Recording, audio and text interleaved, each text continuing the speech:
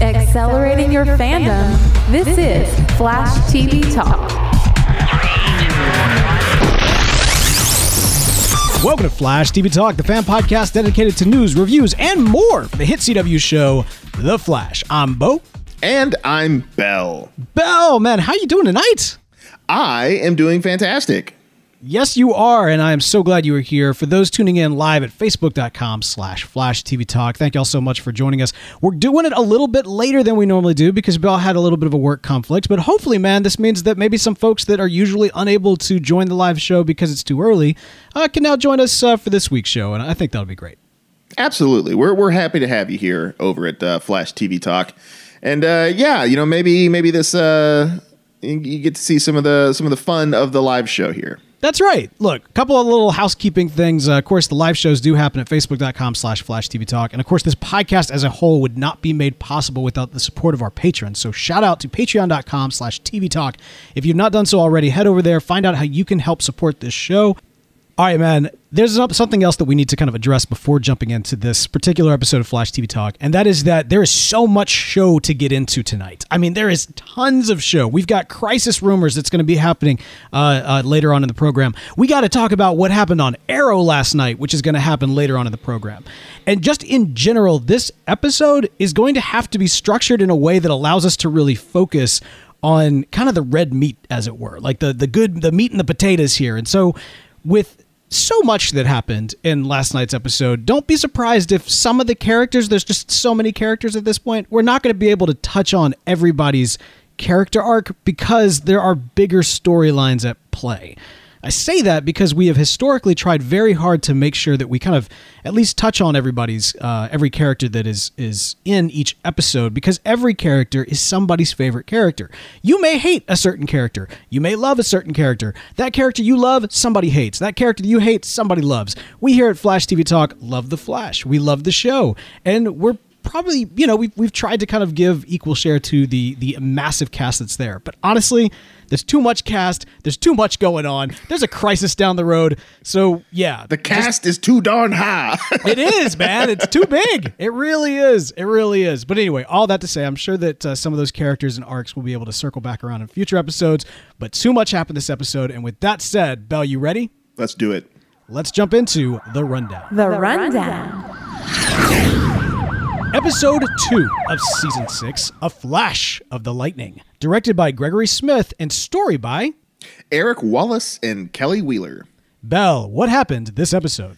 Well, faced with the news of his impending death, Barry's resiliency suffers as he struggles to fight fate. Meanwhile, Cecile's career as DA conflicts with her identity when she crosses paths with a villainous metahuman. Dun, dun, dun. All right, man, in reverse order. First, the C-plots. Killer Frost, man. I know this is like blink and you miss it with her stuff this episode, but I just want to get this out of the way because honestly, I love what's going on with Killer Frost.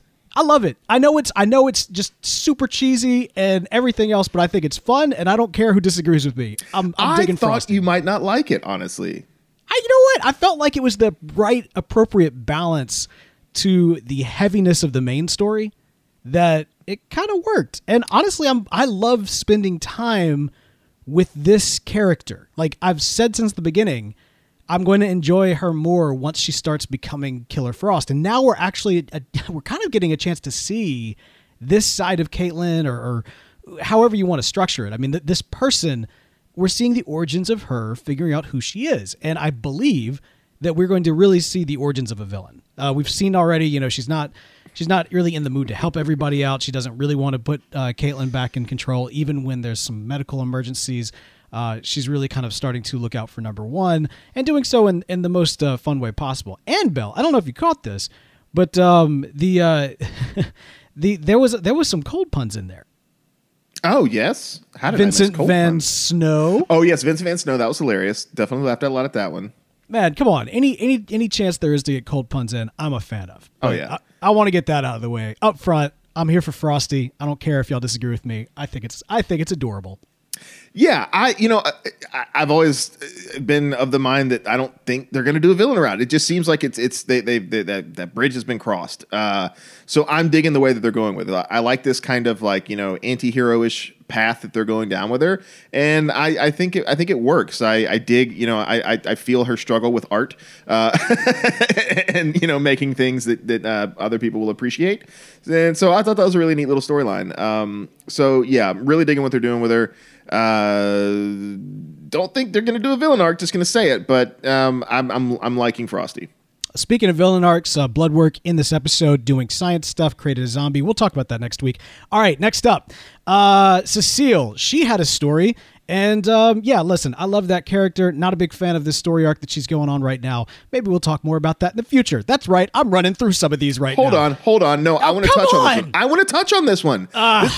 This is one of the things about this episode that I really liked. First off, yeah, I tremendously liked this episode. All right. All throughout last season, with Cecile being DA and having the ability to tell whether people are, right or wrong or whatever by feeling their feelings and stuff, I'm like, how can she be a DA when she has that knowledge? Like, it really just dug into me that she could be a prosecutor and knowingly have to, put people behind jail who are innocent because of the preponderance of evidence or other things like that. Because she can't come out and say, well, I read their mind and they're telling the truth. She can't do that. But like as a defendant, especially, a defendant for metahumans, this gives her the ability to use those powers and to not, have this internal conflict about, well, I know they're innocent, but I'm still the prosecutor. I still have to do this, by law.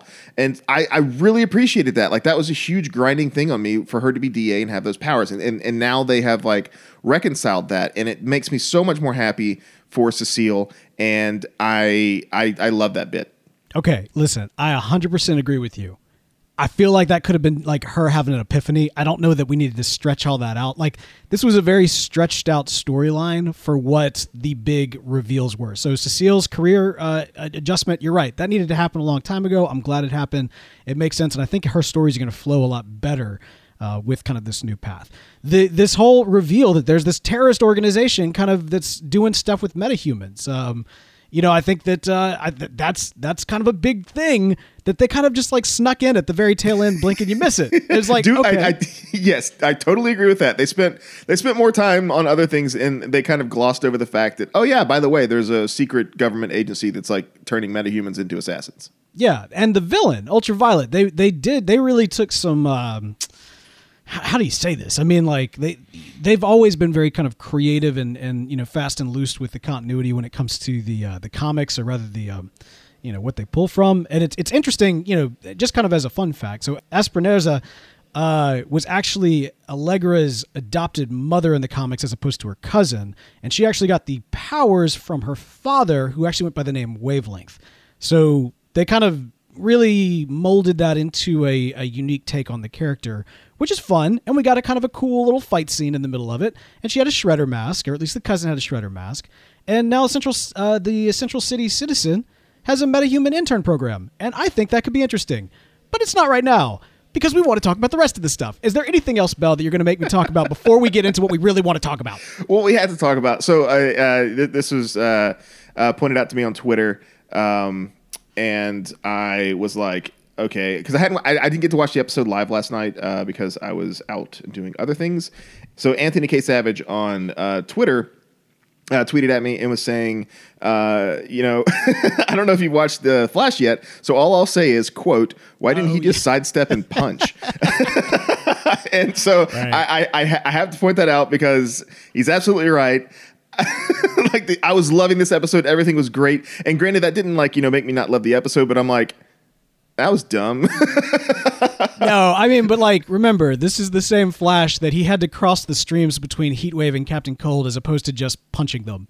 I know. And I immediately hand waved away by saying, okay, well, he can't travel faster than light. So he started moving and she hit him with the light beams. And so he just kind of was like, I can't break out of the light beams. I'm just going to run into him and whatever. But yes, that was, I definitely knew exactly what you were talking about, Anthony, as soon as I saw that. And I want to say this too, because I mean, overall, this is not a bad episode. Everything that we just talked about, not like just cut away. I thought it was great. Well, no. Well, hear me out. What I'm saying is, if you were to cut away everything we just discussed and not talk about what happened with Barry on Earth 3 and everything else, if we were just looking at this and you sprinkle a little Flash in it, that's a pretty decent episode of The Flash. It really is. The reason, though, that it all felt a bit filler and a bit somewhat out of place is because of the driving factor of this episode, of this first half of the season, of the entire, franchise right now. It was kind of difficult to get excited, or for me personally, to buy into these stories when we're seeing Barry hanging out with Jay, getting his brain fried, experiencing all timelines, and by the way, like literally experiencing his own death. Like, Bell, can we talk about this? No, I would prefer to talk about the art that we saw in the gallery. It was very nice. I thought that was No, yes, we absolutely have to talk about this. First thing I want to say is Barry looks really good in Jay's helmet.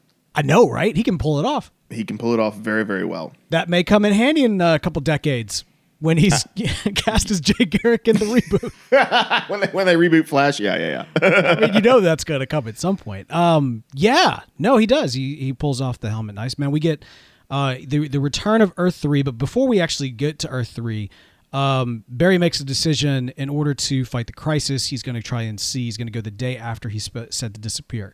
And while he's running through time, or actually before he starts running through time, when Iris is kind of questioning, okay, how are you going to do this? How are you going to navigate it? But we get the reveal, or at least the kind of the closing of the loop, if you will, that Barry created a Gideon to go with him. Okay, if you're going to talk about stuff being like, swept away and like barely mentioned at all, that was the least amongst them, or the greatest like sweep under the rug right there. It's like Barry builds Gideon in the future, and then Monitor destroys the Gideon podium, and he creates a smaller Gideon out of the remains of that. Where did this come from? When has Barry been? It's a paradox. It's a paradox, Bell. It's a paradox. No, I'm not talking about the paradox. I'm not even talking about the paradox.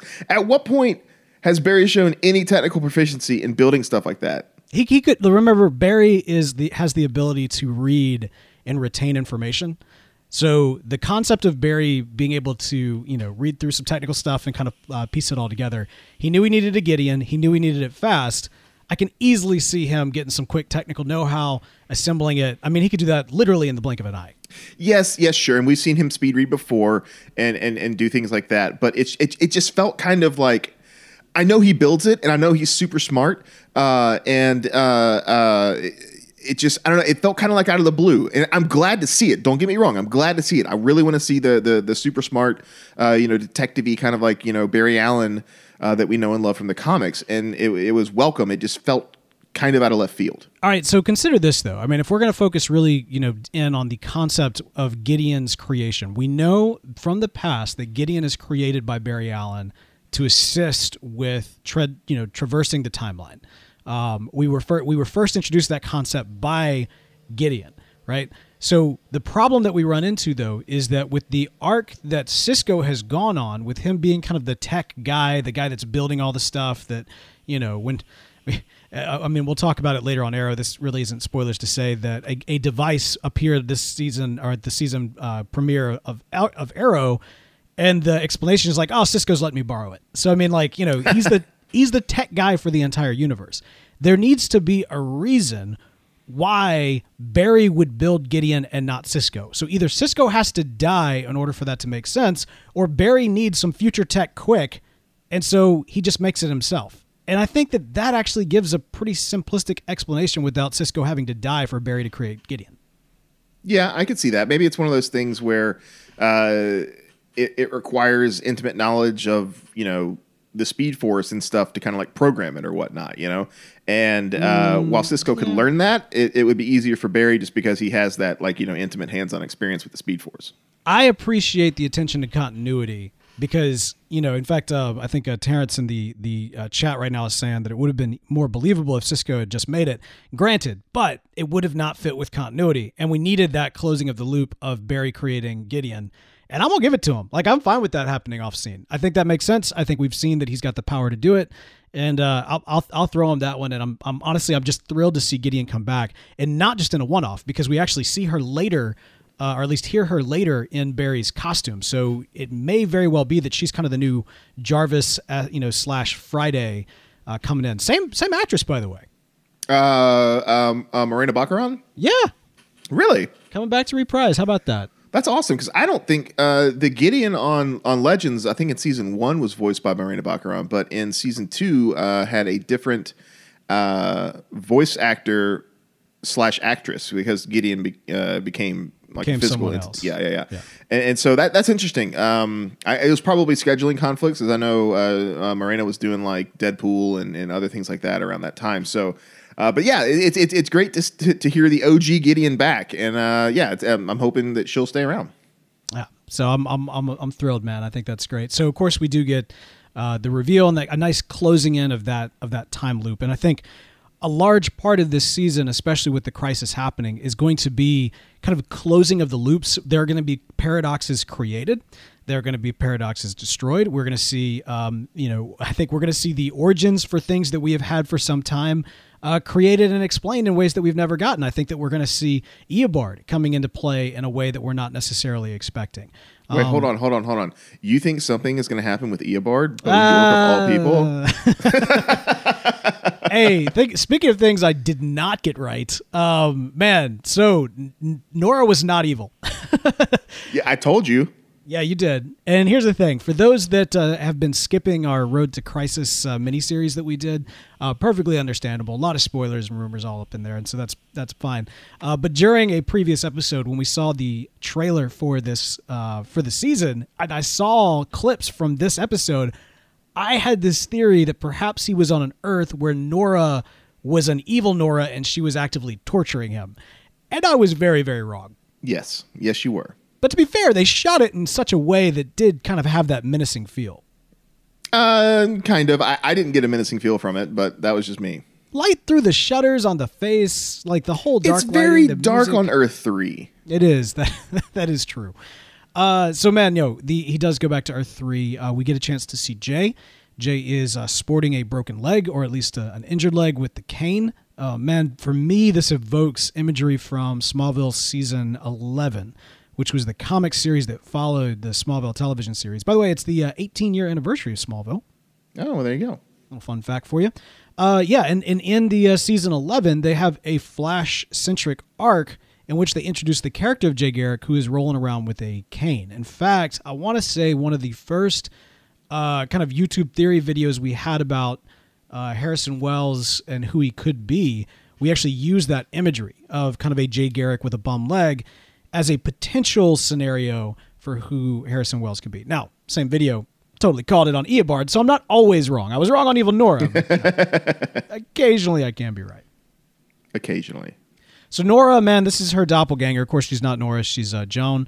Man, I love this dynamic of Barry being able to engage with his parents' doppelgangers because they're just different enough that it's not like a Rick and Morty type situation of like, oh, that's not even my original Summer. Like, you know what I mean? Like, it's not like this, everybody from a different Earth is interchangeable. No, everybody from a different Earth is very unique.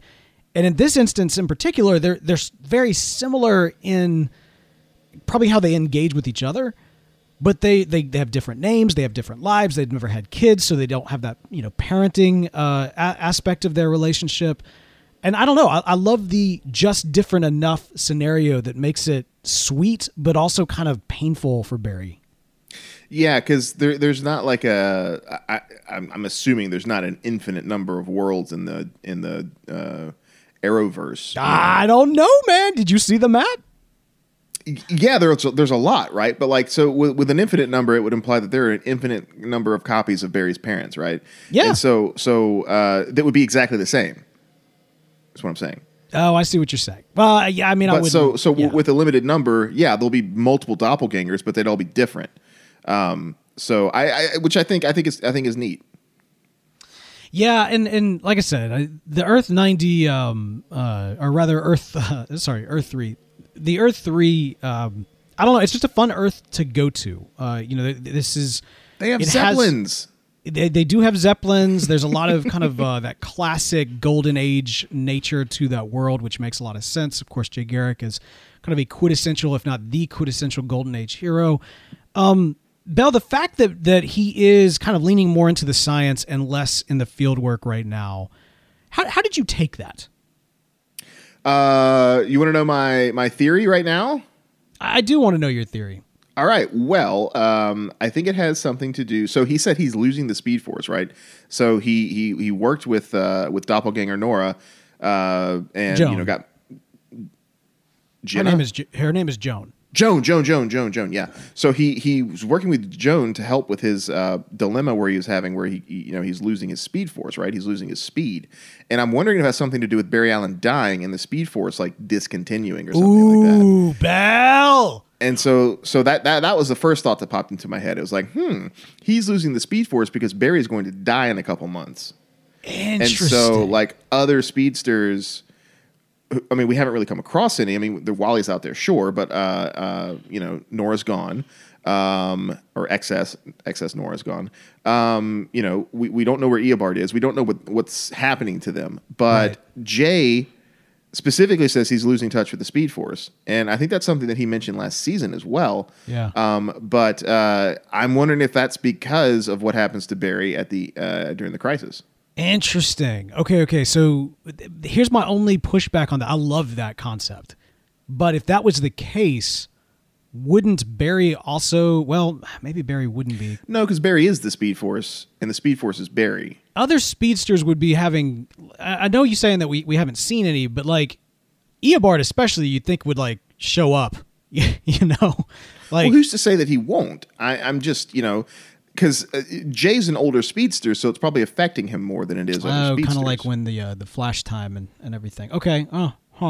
Yeah, so I mean, maybe that's the thing. Maybe like Eobard's going to be like, well, hold on, I don't want to lose the Speed Force. I don't want my connection to the reverse Speed Force, and so maybe he's going to be like, yeah, if Barry goes, then the Speed Force goes, and then I can't pull into the reverse Speed Force, and so maybe he's like, I need to do something about this. Who knows? All right, that's true. That is true. The only thing that he would like, I guess, hate worse than not being able to kill Barry Allen is losing access to the negative Speed Force, because I mean that's why he didn't kill him in season 1. Yeah, and also if Barry has to die to save the Crisis, Eobard's not going to get to kill him. The Crisis is. Yeah. That's motive for him to try and save him so he can kill him. It's like nobody kills Barry Allen but me. That's a good point, man. I hadn't really thought about it from that angle. I like that thought, and it is possible, but I'm not sure. I'm not sure that that's it. I think it might be. I think it might be tied to kind of a need from a narrative standpoint of passing the torch. But the other thing is, I think that it has something to do with the fact that, like, we're removing support systems for Barry, right? Like.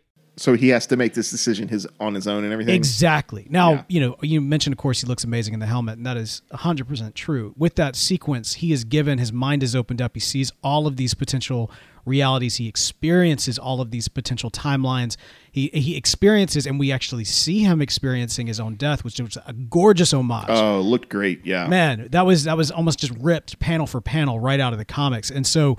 And which I think is amazing, because what we did just see is his death. Like they just showed us that he experienced it, that happened, or at least will happen, or at least should happen, or has happened, or however you want to look at it from a timeline standpoint.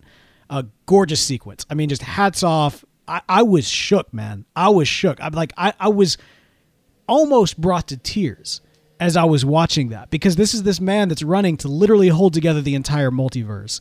And so not just in a, it's taking it even higher than Tony Stark. Tony Stark saved everybody in the universe, right? Well, freaking Barry Allen just saved everybody in the multiverse. He saved everybody in all universes. So take that, Downey. And assuming that there is a Earth where the Avengers exist in the multiverse, then Barry technically saved the MCU. In the comics, there actually was a Marvel-like universe in the DC universe, and man, I'll have to go back and take a look at that one. I think that was a Batman and Superman World's Finest one shot or something of that nature. But anyway, okay, so here's the deal: he experiences all of this. He dies to save the multiverse. As I'm watching this sequence, I am reminded of something that I'd kind of forgotten about until that moment. He's already died to save the multiverse. Season 2. Like, that's literally what he did at the end of season 2. Remember? Yeah, with the Zoom has the big Ferris wheel of death.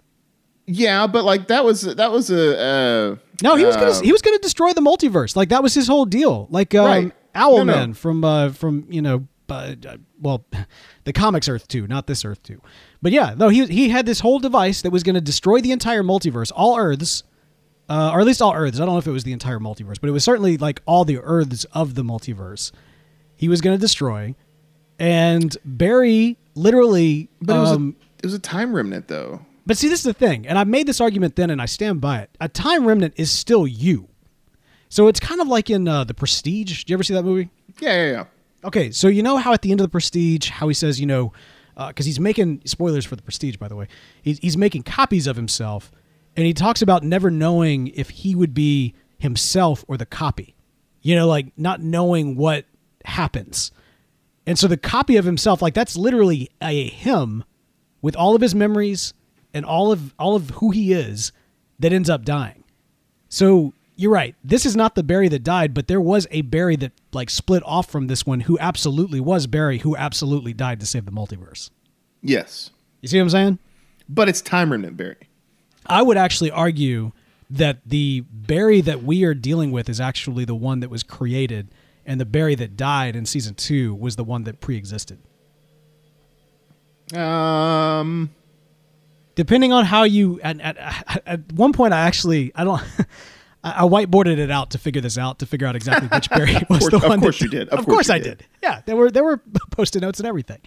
But no, I'm just maintaining that thought and that theory. If ever given the chance to talk to some of the showrunners there, or even from Grant's perspective, but that's the way that I've always seen it, is that was the Barry that we're dealing with, the Barry that was created from the prime Barry who ended up dying then. So now this Barry is to some extent following in that Barry's footsteps, except doing so not just to save all Earths, but to save all universes, all potential timelines. Well, this also begs the question: could a time remnant Barry not just sacrifice himself to save the multiverse? No, this is different, man. This isn't just powering a machine. This is literally holding, like, he has to be the Speed Force. Like this, I think, man, this is the reason why I don't fully subscribe to your theory, although I think it's awesome. I think this is the moment that Barry's supposed to become the Speed Force. Interesting. Yeah. So like literally he essentially, runs, holding the multiverse together. It literally rips him apart. His body becomes the energy that is the Speed Force, becoming a literal force of nature, holding all of time and all worlds, all universes together, and essentially becomes the lightning that will end up striking him. So this is the way that that's the only reason. I love your theory, but that's the only reason why I don't fully subscribe to it, is because I think when Barry Allen dies in the Crisis, he will become the Speed Force. Now, again, I have put this theory out there before, and I'm just going to restate it. I still think it's absolutely true that Barry Allen will die in the Crisis. I just don't think it's this Barry. I think it's going to be Wesley Shipp's Barry. And I think one of the reasons why we're getting Jay Garrick with a bum leg going into Crisis is because it's going to be another Flash that looks a lot like him that's going to be active, and that's Earth 90, Barry Allen, who's going to end up taking the shot. Yeah, I like that theory too. That's what I think. I mean, I don't know, because like it depends. If they had plans to go with Barry dying and to like actually Grant Gustin's Barry Allen dies in Crisis, and then the rest of the season we have like Wally come in and be the Flash, like how crazy would that be for an entire half of a season? What we thought we might see, for a little bit there, but we didn't because it was like one episode. But I think that could be really cool. And then we could have next season, season 7, be Flash Rebirth. Could be. I think that would be awesome. And it may be the case. I think that's too grandiose, though. I don't think they're. I don't think Wally's coming back. No, I don't think he is. I think Keenan Lonsdale is happy where he is right now, and I don't see him coming back to the role. I think he's a great Wally West. Don't get me wrong. No, but he just doesn't want to be the character right now. Like yeah. That's the thing that's kind of a little frustrating, is that's such a beloved character, and it'd be really great if he was enjoying playing the character, but. I mean, that's the thing, though. If they gave him a lead role in the series, I don't think it's going to happen. I think it'd be great if it did. I would love to see him, as the Flash for a half a season. That'd be cool. Well, and we should mention that he is coming back this season for an episode. But I mean, we're talking about in a much, much bigger way. Yeah. We're talking about like the back half of the season. and then Flash comes back, and then he can do whatever at that point. Yeah, I don't know. It's such a weird thing because the Flash is such a character that is built on the concept of legacy, and yet all of the legacy characters that we've been given of people that could fill Barry's shoes are either dead, wiped out of time, or don't want to be on the show really. So it's interesting. It's interesting. And a small clarification: Terrence Pittman in the chat has brought up the point, and this is correct. The Monitor never says that Barry Allen has to die; it says the Flash. So this is true. It says the Flash must die. He says specifically the Flash must die, and so that is just the right amount of ambiguity to make me think that it is not going to be Grant Gustin's Flash, but rather John Wesley Shipp's 90s Flash. Well, and I've seen some suggesting that perhaps it's Jay. I don't think it's going to be Jay. I think it makes thematic sense. It makes storytelling sense that it's not Jay. And here's the other thing. The reason why I lean into the Barry Allen aspect of it as opposed to just the Flash aspect of it is because it's the Crisis, man. Barry Allen's got to die in the Crisis. Yeah. And that is another valid point. Yeah, it is Barry Allen the Flash that dies in Crisis, and so I think Barry Allen the Flash should die in this Crisis, but which means it's probably not going to be Jay Garrick's Flash. It's going to be exactly Barry Allen 90s Flash. I think so. Now, man, a large part of this arc, the big part of this arc, is really about Barry trying to wrestle with the concept of his own death and whether or not there's a way to prevent it. And he, after experiencing all this, he has a moment that's very to me, man, it was very reminiscent of a movie called Stranger Than Fiction. Have you ever seen that movie? Probably not. Will Ferrell. It's a serious, pseudo-serious movie, kind of a fun indie drama type of movie, and it's great. It's about a guy that discovers that he's a fictional character, and he hears this voice in his head that's a narrator, and is literally narrating his life. And he comes to discover that she's writing a book, and he's the character in her book, and so they're really kind of dealing. He meets her, and he finds out that through the narration that he's supposed to die. And it's a great, great movie. And I really don't want to spoil that movie. But suffice to say, he's given the opportunity to read his story before it's published so that he can convince the author not to kill him. But then after he gets done reading the story of his life and reading his own death and seeing why he dies, he gives it back to the author and says, please complete it. I read it cover to cover. It's beautiful. Don't change a thing. And it's such a powerful. I love that movie so much, and I know a lot of people don't like seeing Will Ferrell not being hilarious, but I mean, honestly, it's a great, great movie, and it reminded me of that, man. It's seeing why he dies and how he dies, and of course I gotta die. You know what I mean? There's no out of this. Yeah, and I thought that was really neat too, where it was. It's Iris was saying, this isn't Barry. Barry wouldn't quit running. And, Barry, in my eyes, is all about hope, right? That's why he was the Blue Lantern in Blackest Night and all that kind of stuff. And Barry's always about hope. He's always about, these kind of things. And I think what really solidified the fact that, because Iris is like, we have to keep fighting this. We have to keep doing this. There has to be another way. And I think Joe's speech in this episode was really what helped me kind of, realize that by Barry sacrificing himself, he is not giving up. No, not at all. He is doing what he must. He's fulfilling his destiny. Yes, the son of Skywalker. Yeah, it's not an issue of him giving up and running. Just being like, well, there's nothing I can do. Guess I got to sacrifice myself. It's a thing where, honestly, him not facing the problem and not, running into it quite literally would be the non-Flash move, right? Yeah, he's the only one. He's literally the only one who can do this. Well, according to what we've seen right now, is that he believes he's the only one. The fact of the matter is there is another Flash. There is another Flash Walker.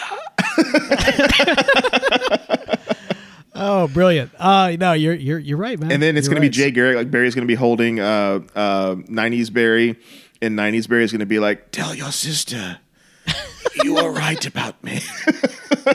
Sorry with the Star Wars references, but I kind of fit. Yeah. Yeah. It worked too well not to. All right, so there you go.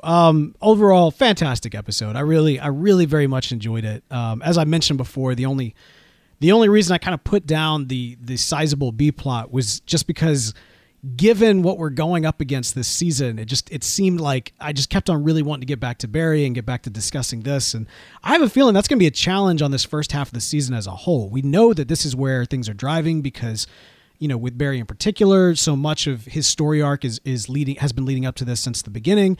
But at the same time, we got blood work out there. We got, the Central City Metahuman Citizen internship going on. We got some stuff. It's gonna be good. Yeah, that's the thing that's crazy about me is that I loved this episode so wholly that it kind of like, I don't know if it maybe not detracted from the main plot that was going on, but I was so just good. I was so just like happy, like all these things that I've been sitting there saying, like scratching my head about the Flash for the last couple seasons have finally paid out. And like, this was one of my favorite episodes in a long time. Like everything about it, in my opinion, with the exception of the why didn't he sidestep it? No, but that's classic. That's classic. Yeah, come on, man. Yeah, it's like every episode of Supergirl where like she has to have laser eye beam fights with somebody who shoots laser eye beams. Right. Yeah, and it's like I'm gonna staring contact. Yeah, like I'm gonna run into the thing and then hit her. I get it, and that's the thing. It's symbolic, Bell. It's I know. Force that's being pushing him back, and he runs right through it. I know, and that's why I was able to hand wave it away. And because that's the thing is like last season there were a lot of episodes where I was like, this part was great and I loved it. Everything else about that episode was schlock and it was terrible. And this was like the first Flash episode in a long time where everything was great. I loved every moment of it, and I am so excited for the rest of the lead up to Crisis, because if they keep writing at this caliber and they keep doing what they're doing, we're set up to be the best Flash season ever. All right, man. So that's great. I love it. Great episode, but man, we do have to talk. We got so much, man. We got so much going on. And that's going to bring us to this week's The Road to Crisis. All right, man. We got some Crisis rumor mill going around. So I should mention, now we are transitioning into what could be considered spoiler territory. However, that being said, nothing that we're about to talk about has been confirmed. But if you don't want to hear about anything with Crisis, then we will talk to y'all later. Thank y'all so much for listening. But for those wanting to talk Crisis, we are here, and here we go.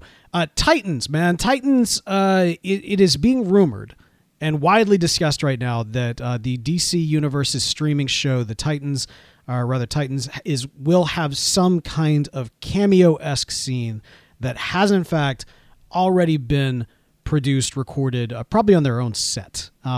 This is being talked about to a large extent. During our miniseries Road to Crisis, it was difficult keeping up with what was fact and what was fiction. In fact, we very famously messed up a few times in the midst of that. You very famously messed up a couple times. Yeah, it didn't matter. The point, we're a team, Bell. We're a team. And so we want to be more careful moving into it now that we're back in proper here. But what do you think, man? Titans coming on to Crisis for at the very least a cameo. What are your thoughts on that? Is that a yay, nay? What do you think? Well, it is something that I think would be neat. I don't know if there's any. I mean, obviously, I have a feeling they're on a separate Earth. There's no linkage there. But with Crisis, it's Crisis of Infinite Earths. They merge everything down. So who knows what's going to happen after that? I don't think we're going to see any kind of crossover possibilities after this, right, just because of we have different studios involved, different filming locations, all this kind of stuff, and a different medium, right? Like the CW is not going to have them let them curse and stuff like that, like they do on Titans. And so like that those are the kind of things that I don't. It's going to cause a problem having them come over on the CW. Okay.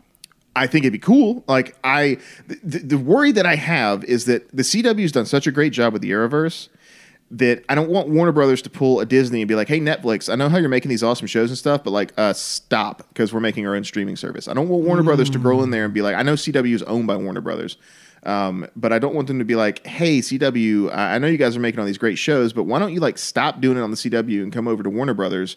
And unless they keep everything absolutely the same and then put it on their streaming platform, but then that's just another streaming platform that you got to, subscribe to. So yeah, I don't think there's too much of a risk of that, just because I don't think there's as much of kind of an organization behind the scenes that really drives that. I will say this: I have said since a lot of these rumors started that it just made it didn't make any sense to me that these DC streaming services would not have some kind of cameo. So it of course we absolutely have to have a Titans cameo in here. Whether or not it's true, though, I'm going to give this man about a 30% chance of being true.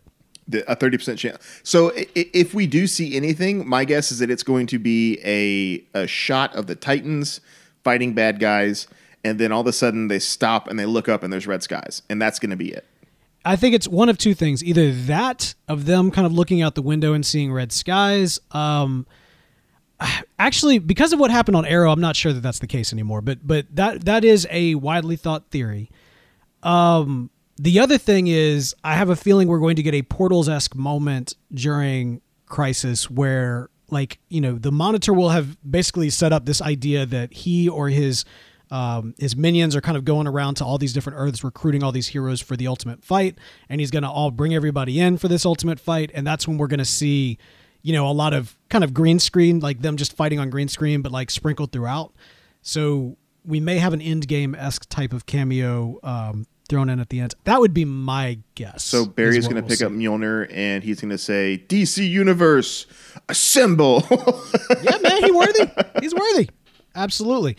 But here's the thing. The reason why I'm giving this only a 30% chance is because Titans being a DC property, I feel like this would be an official announcement. Now, that being said, this next one we're about to talk about is also a DC property, but I think this one's actually more likely for some reason. And that is that Lucifer's Tom Ellis, who plays the title character of Lucifer, will be in Crisis. Now, he has reportedly been seen on the set, which is a big feather in the cap of this being true. And, of course, Lucifer is a DC show. It's in the DC universe, or at least the DC universe suite of shows, not connected directly to the CW. It is currently... and I could be wrong on this, but as I understand it is currently owned by Netflix. It's certainly produced by Netflix. So it is definitely falling outside of the realm of what would be traditionally under the umbrella. But I mean, he was there, so... Well, so I think I don't know for sure. I was talking to my buddy of mine about Lucifer a while back, and he had mentioned something like it was canceled at some point, and then somebody brought it back. Netflix. So yeah, it was saved by Netflix. So it was saved by... No, it was... What network was it on before Netflix saved it? Before Netflix. Because it was on a network. The network canceled it. Netflix brought it back. So I don't know. But again, that would tie into your whole, hey, Netflix and it needs to partner up to kind of defeat Disney Plus kind of thing. So yes. I think that should happen. Now, the one question that I have here for this is that, was Tom Ellis seen in costume on set during a take, or was it like Tom Ellis is in Vancouver and he's like, hey, I got some buddies over there. Let's say, what's up? How's it going? As I understand it, he was on set. Now, costume, he's not, this is not right. It's not like he has a superhero suit or anything, but, and we have some Fox, by the way. Yeah, yes. Fox. Alex and Terrence in the chat have mentioned that Lucifer was on Fox before Netflix saved it. So, I don't know. He's seen on set, so that raises the probability really high. And it would be really neat if this led to some kind of like marriage between the DC properties and the Netflix. devil. Oh, and Netflix, yeah. But I want to watch Lucifer. I've heard good things. I've heard it's interesting. It's pretty good. I watched it specifically because Tom Welling was on for a season, and it's about the caliber of show that it could easily be a CW show. Yeah. I'm not listen, CW executives who are watching live, I'm not bashing CW shows, but there's a lot of shows that restate the premise of the season almost every single episode. And when you go back and binge watch the episodes, it gets a bit repetitive and it falls into that same type of thing. And that's not just CW. Clearly, it's also Fox. But anyway, so it is a little, there's a lot of redundant repeating of the premise of the season on every single episode that is quite frustrating at times, a little expositional. But yeah, no, it's pretty good. It's pretty good. Yeah, so I'm giving that one a 75% chance. Now, one thing, man, that has been pseudo-confirmed, and this is just kind of a fun tidbit. We mentioned, of course, that as we're recording on Wednesday, this is the Smallville anniversary, 18-year anniversary, and, of course, Smallville Season 11 was the comic book that followed the show, and the whole purpose of that comic series was to be canonical, was to actually, pick up where the series left off. Well, with Tom Welling reprising the role of Clark Kent, Durance's Lois Lane as well, we are finding out that Smallville Season 11 will essentially be considered canonized by this cameo or by this appearance in the Crisis. And so they are going to act as if what has happened in Smallville Season 11 happened in the life of this Clark Kent. And man, I love that. Now, that being stated, there is some small details that they're going to kind of, I guess, not necessarily be incorrect per se, but might not be exactly in line with the comic, and most of those just have to do with the ownership of the Kent farm. But a lot of times happen between season 11 and now. So who knows how they do it. I saw that tweet by Guggenheim. I don't know. Again, I haven't watched a lot of Smallville. I've seen only the episodes that pertain to the Flash in Smallville. So what, they sold the Kent farm at some point, and then I guess in season 11, the comic book. And then Guggenheim's like, oh, yeah, everything's canonized except for this one part that we didn't show where they bought the farm back. Listen, man, I'm not going to rest too heavily on Guggenheim's knowledge of canon. That's coming into what we're about to talk about here. All right, so there you go. Those are the rumors and the announcements and everything else that's going on with Crisis. Now let's get to what we know is happening. What has happened this very last 24 hours. Bell, you did not see last night's Arrow. I did. I just read the show notes. What? Okay, so first of all, and so again, for those of you looking just for the Crisis stuff but not wanting to know because you haven't watched Arrow yet, pause, go watch Arrow, then come back. I don't want to ruin this for you. Well, you just ruined it for me. Yeah, because why wasn't I given homework to watch the episode of Arrow that happened this week? Because then we'd have to wait an extra hour on top of the hour that you made us late. Hey, well, you could have told me about that previously. Previously on Flash TV, on Flash TV Talk. Bo doesn't tell Bell to watch Arrow, and now he's spoiled. No, man, I had fun live tweeting this episode of the Arrow. I mean, because it basically, the episode occurs on Earth 2, and you don't know that at first. At first, you're just seeing all of these characters who we haven't seen in forever. So Ollie's mom pops up, and of course I'm tweeting out she bad. Of course she bad. Yeah, and then Malcolm Merlyn shows up, and I'm like, he bad. And then the younger Merlyn shows up, I'm like, he dead. And then then Maya, not Maya, but Mia, or shoot, his sister. What was his sister's name? Willa Holland. No, what was Oliver's sister's name? I'm blank. Thea. Thank you. Thea they mentioned that she's dead, and I'm like, hashtag she dead? So it was kind of like this big reveal. And by the way, if you never listened to Arrow TV Talk, I'm so sorry you didn't get any of that. But yeah, man. So we get these great callbacks to characters of the past, and then it's revealed that all of this is going down on Earth 2, and that Oliver has been sent there. Hold on. Arrow had an episode take place entirely on Earth 2. Yeah, I have not even begun to gripe. What? Yes. Now, don't get me wrong. Awesome episode. Very much enjoyed it. They're also playing around with the future, Bell. They are just using us over here. This is BS, man. This is our story beats. Arrow. You're talking about multiple Earths. You're talking about the future. You want to be you have Flash envy, Oliver Queen. Oh yeah. He does. He does. He got that little taste last year. Yeah. He got to wear the suit. He wakes up, he's with Iris, and now all of a sudden he wants to be Barry Allen. So he's got a future episode. I see it now. He Stephen Amell's in the writing room be like, so thoughts on the last season? I have some. First off, I want to be Barry Allen. Second off, let's do everything on Earth 2 because that was cool. No. He starts off and he's doing his table read. My name is Barry Allen. No, Steven. Steven, read the script. He's like, this is the script. I am the script. My script. You have failed this act. All right, but here's the thing. Yes, of course, all happening on Earth 2. Great episode. I really enjoyed it. But some things started to really rub me the wrong way. Hold on. Because I almost did a spit take. Terrence Pittman in the chat.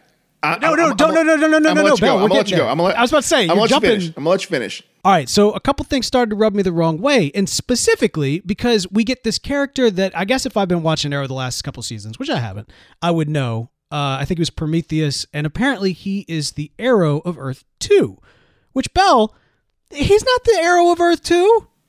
Robert Queen's the Arrow of Earth 2. Robert Queen is the Arrow of Earth 2. And so, like, that was kind of bugging me throughout. And so I'm like, is Robert going to, like, show up and save Barry or save Oliver? Because, like, you know, it's his dad, and there'll be this great reunion with his dad. Hold on. Yeah? In the Earth 2 episodes in The Flash, where they mention Robert Queen, didn't they say they captured Robert Queen as the Arrow or something? No, he was revealed to be the Arrow. To be the Arrow. So, but they didn't capture him. Well, but logic could dictate then at that point that Robert Queen would need to like keep a low profile, and somebody else would have to like, you know, I don't know. Yeah, but they don't even address it. Like nobody talks about this. Nobody talks about this. Like they don't even mention your dad came back and he was the Arrow, or not even a throwaway line. Like clearly this was forgotten. And in fact, I actually tweeted Guggenheim on this because I was like, I thought that Robert was the hood of this Earth. He was like, well, you know, multiple people have been the hood. I'm like, come on, man. Y'all didn't even address this? That was such a cool story concept. Like, what a wasted story concept. It really bugs me that they didn't, like, lean in there, especially here where that kind of reunion between Oliver and his dad in such a way would have been incredible. But I guess Prometheus must have a big fan base because, you know, he's the Arrow now. So there's that. And while this was going on, Bell, like, I was posting it on Twitter. It was bothering me. And people started suggesting, they're like, well, no, man, this is maybe a post-Flashpoint Earth 2. And so when we had to have a little talk about the fact that, well, you can't have a post-Flashpoint Earth 2. For one thing, you change a timeline on your Earth, it only affects your Earth. It doesn't affect other Earths. And beyond that, there was no Flash on this Earth because their Flash was a imposter Jay Garrick who was actually Hunter Zolomon, who became Zoom and never had the chance to do a Flashpoint in order to reset this universe. But wait, what about, or was that was another Earth, wasn't it?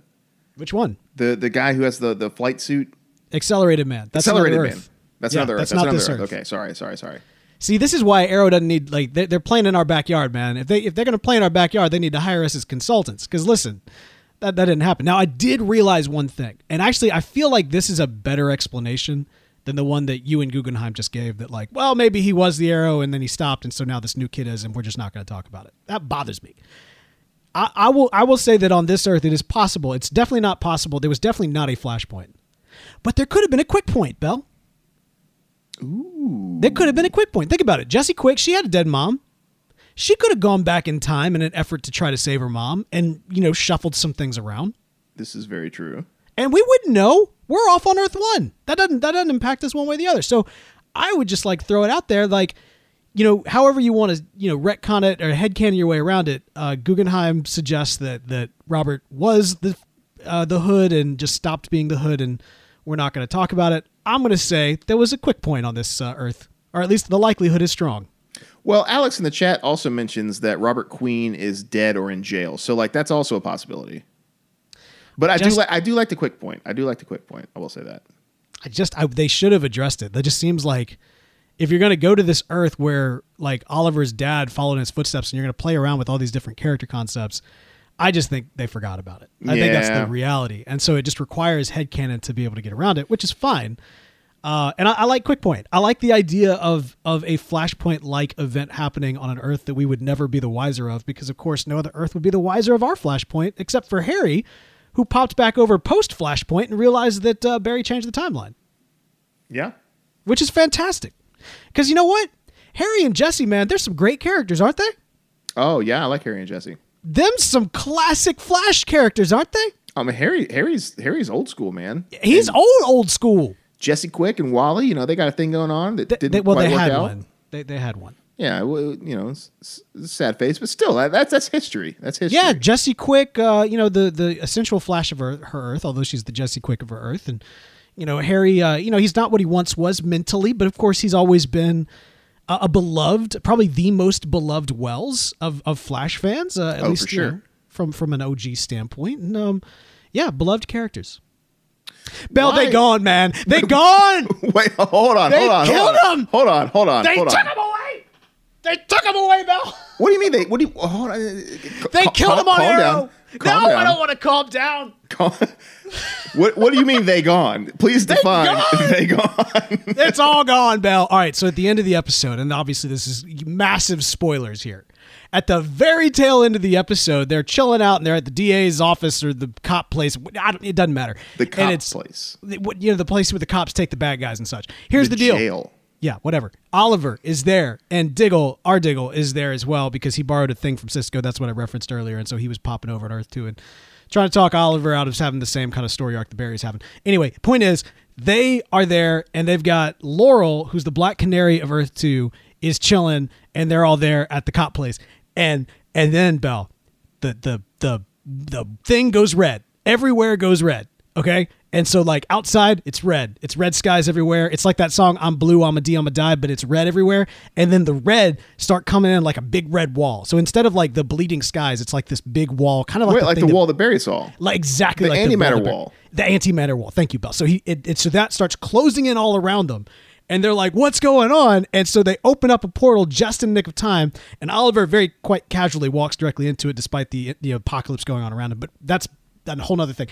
And it wipes out. And Earth 2 is gone, Bell. It's gone. They killed Harry, and they killed Jesse, and they killed all of Earth 2, which is like the Gorilla City. That's gone. Gorilla Grodd's gone? Well, I think Grodd's on our Earth, if I'm remembering correctly. But the Gorilla City's gone. What? Yeah. They killed him. They killed them all. They did it on Arrow, Bell. They did it on Arrow. They have failed this franchise. Why you got to do something like that on Arrow of all places? They did it on Arrow, Bell. Okay, yeah, sure. It's Arrow's last season. Where's the therapist? Where's the therapist? Yeah. Where's she at? I need the therapist, man. You know, hold on. Can we Earth 2 right now? That's a little throwback from Legends. We always play taps when characters die and stuff like that. So yeah, I mean, maybe we need to start pouring some out, man. I think some of these Earths are just I'm going to have a moment of silence and have a sip of beer for Earth 2. That is crazy. I have to watch Arrow now. That is nuts. Have one for Harry. Have one for Jesse. Have one for Barry, depowered, no power Barry. He's gone.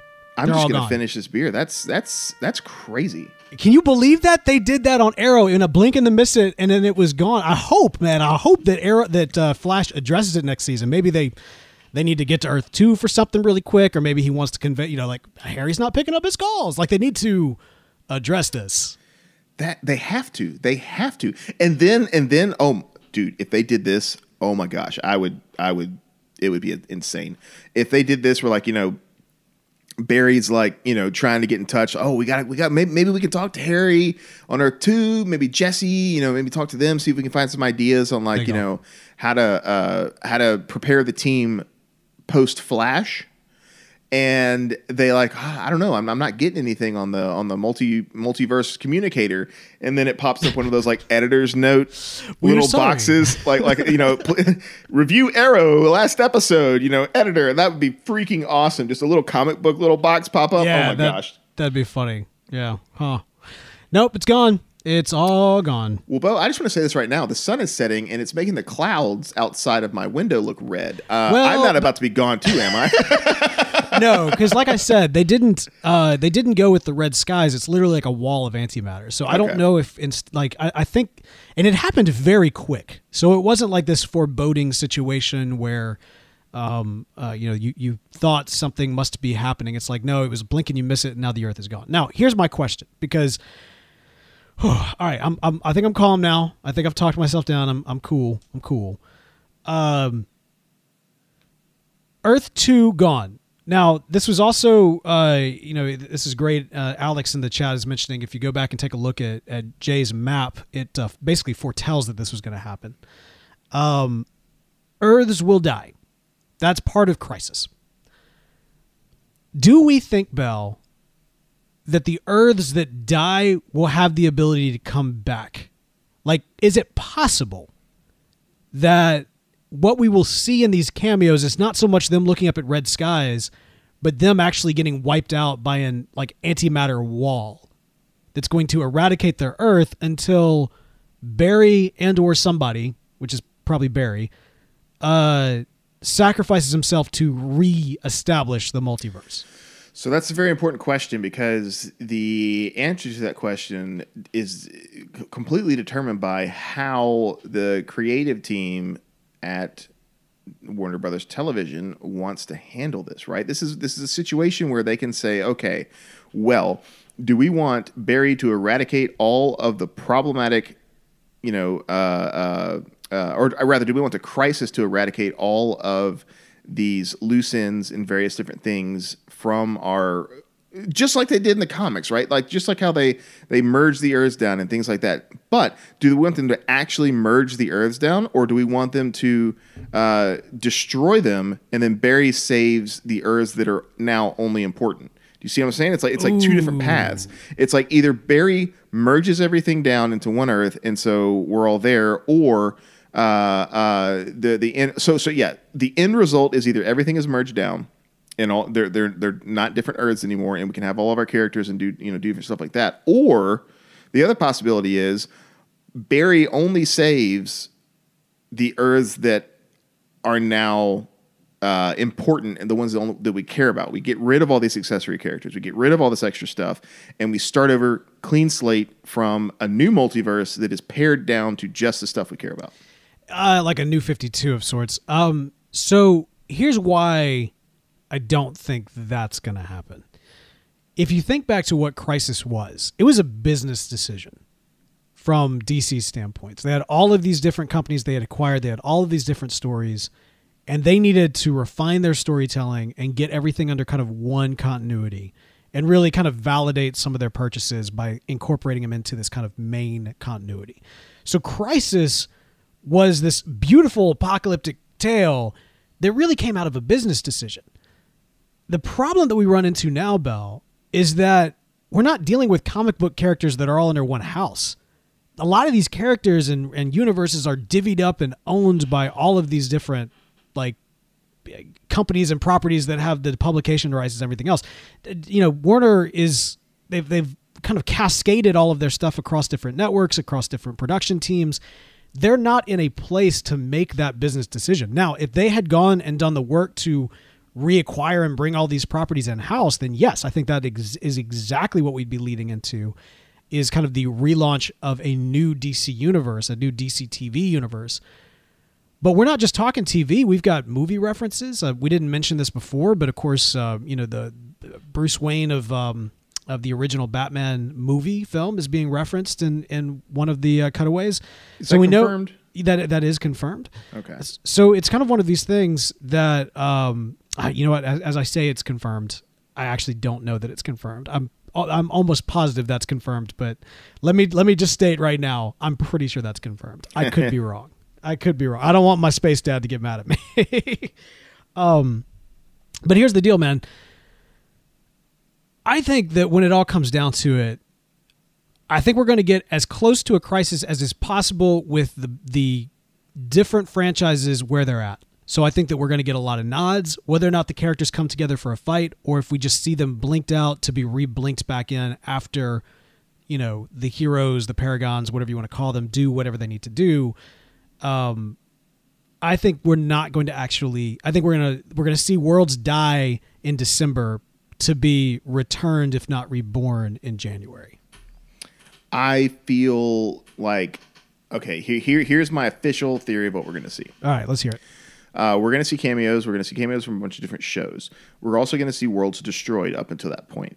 What we're going to have at the end is anything that wasn't destroyed will remain the same. But the worlds that are destroyed, they're going to be gone. And Barry's going to save what's left. And so I feel like what they're going to do is get rid of a bunch of extraneous loose ends and characters. And so, like for example, like, you know, if we do see Titans and they're looking up and the skies are red, the next time we see the Titans will be after Barry has, sacrificed himself, and the skies will return to normal. I don't think we're going to see an instance where it's going to be like a snap and then a blip. I think it's going to be oh no, our world's almost doomed, and then it's saved. Huh. But other worlds will be completely destroyed. I mean, but which worlds? Well, clearly Earth 2. I think it's going to be returned. Like, they can't... I think Earth 2's gone. They can't kill Harry and Jesse with no fanfare, man. I'm sorry. Jesse Quick in particular. On a different show? Yeah, on freaking Arrow. I'm not going to get mad about it again. But I'm just saying... But they did. They did. And it's gone. But Bell, they did. It's gone. I think it's gone. They took it away. I loved Earth 2. And they took it away. I did too. It's gone, though. I think it's gone. And I think it's going to stay gone. I don't think it's coming back. This is all like a spin-off series. It's going to be like all the stuff that they've taken away. It's going to be... Well, like that's the reason why we have Legends, is because they have all these actors that they don't know what to do with anymore. And so, as opposed to creating 500 different spin-off shows, they're just going to destroy them all and get rid of them. Justice for Harry and Jesse, man. For sure. But I really do think that's where they're going now. I think that makes the most... They'll be back. It makes the most sense from a business standpoint. It makes the most sense from... It makes no sense from a business standpoint. No, hang on. How does it make sense from a business standpoint?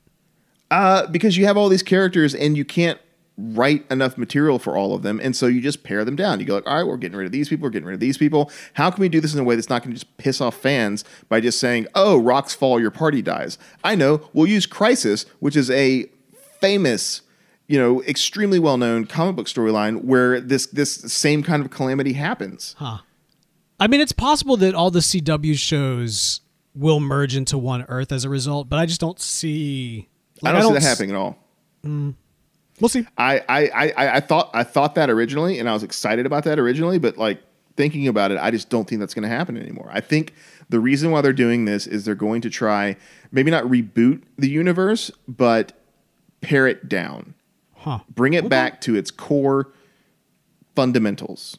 Interesting. I hope they don't, because I love the craziness. I mean, I do too, but like, that's the thing. It's when you have a show with 40 different quote main characters, it's just crazy. Huh. Okay. All right. Well, we will see what we will see, man. But listen, we like I mentioned at the top, we have so much show here. We've had so much to cover. Honestly, this was such a great night of television that we had with this amazing episode of The Flash and this just incredible episode of Arrow. I know I poked fun at the continuity issue with Robert Queen and just the shocking nature of them ending Earth 2 on Arrow. But like you watch these two episodes back to back, and I mean, it was like a night at the movies. It was great. So wonderful episodes, and I'm looking forward to next week. We got some great listener feedback in, but I tell you what, we're going to kick that to next week just because we have kind of run over time here. But we do want to let people know to head over to facebook.com/Flash TV Talk to join us for our live shows every single night after The Flash airs. We're going to be having some fun, talking Crisis, talking everything that's leading up as we kind of build up to this amazing midpoint in the season. I teased it out last week. We're hoping to do something very special for the Crisis, and we're still kind of working on that. So there'll be more information as we get closer to it. But you can, of course, follow us on Twitter at Flash TV Talk. You can also follow our personal accounts at Ring That Bell and at The Real Bo York. But if 280 characters isn't enough to express your love for our show, feel free to email us at flash@podastery.com. That's PODASTERY.com. And for the latest news and daily discussions, of course, live shows as well, be sure to hit us up at facebook.com/Flash TV Talk. And special thanks, as always, to Charlie Bach, who provides music for our show. You can hear the rest of his awesome stuff at soundcloud.com/Charlie Bach. We're a proud member of the TVTalk.fm family. Head over to TVTalk.fm for the latest and greatest in all things TV talking shows, even beyond DC. We're talking Star Wars TV Talk, and Tolkien TV Talk, and Supergirl TV Talk. There's so much TV Talk. You got to check it out. TVTalk.fm. And that is going to do it for us for this week. But don't worry, we'll be back in a flash.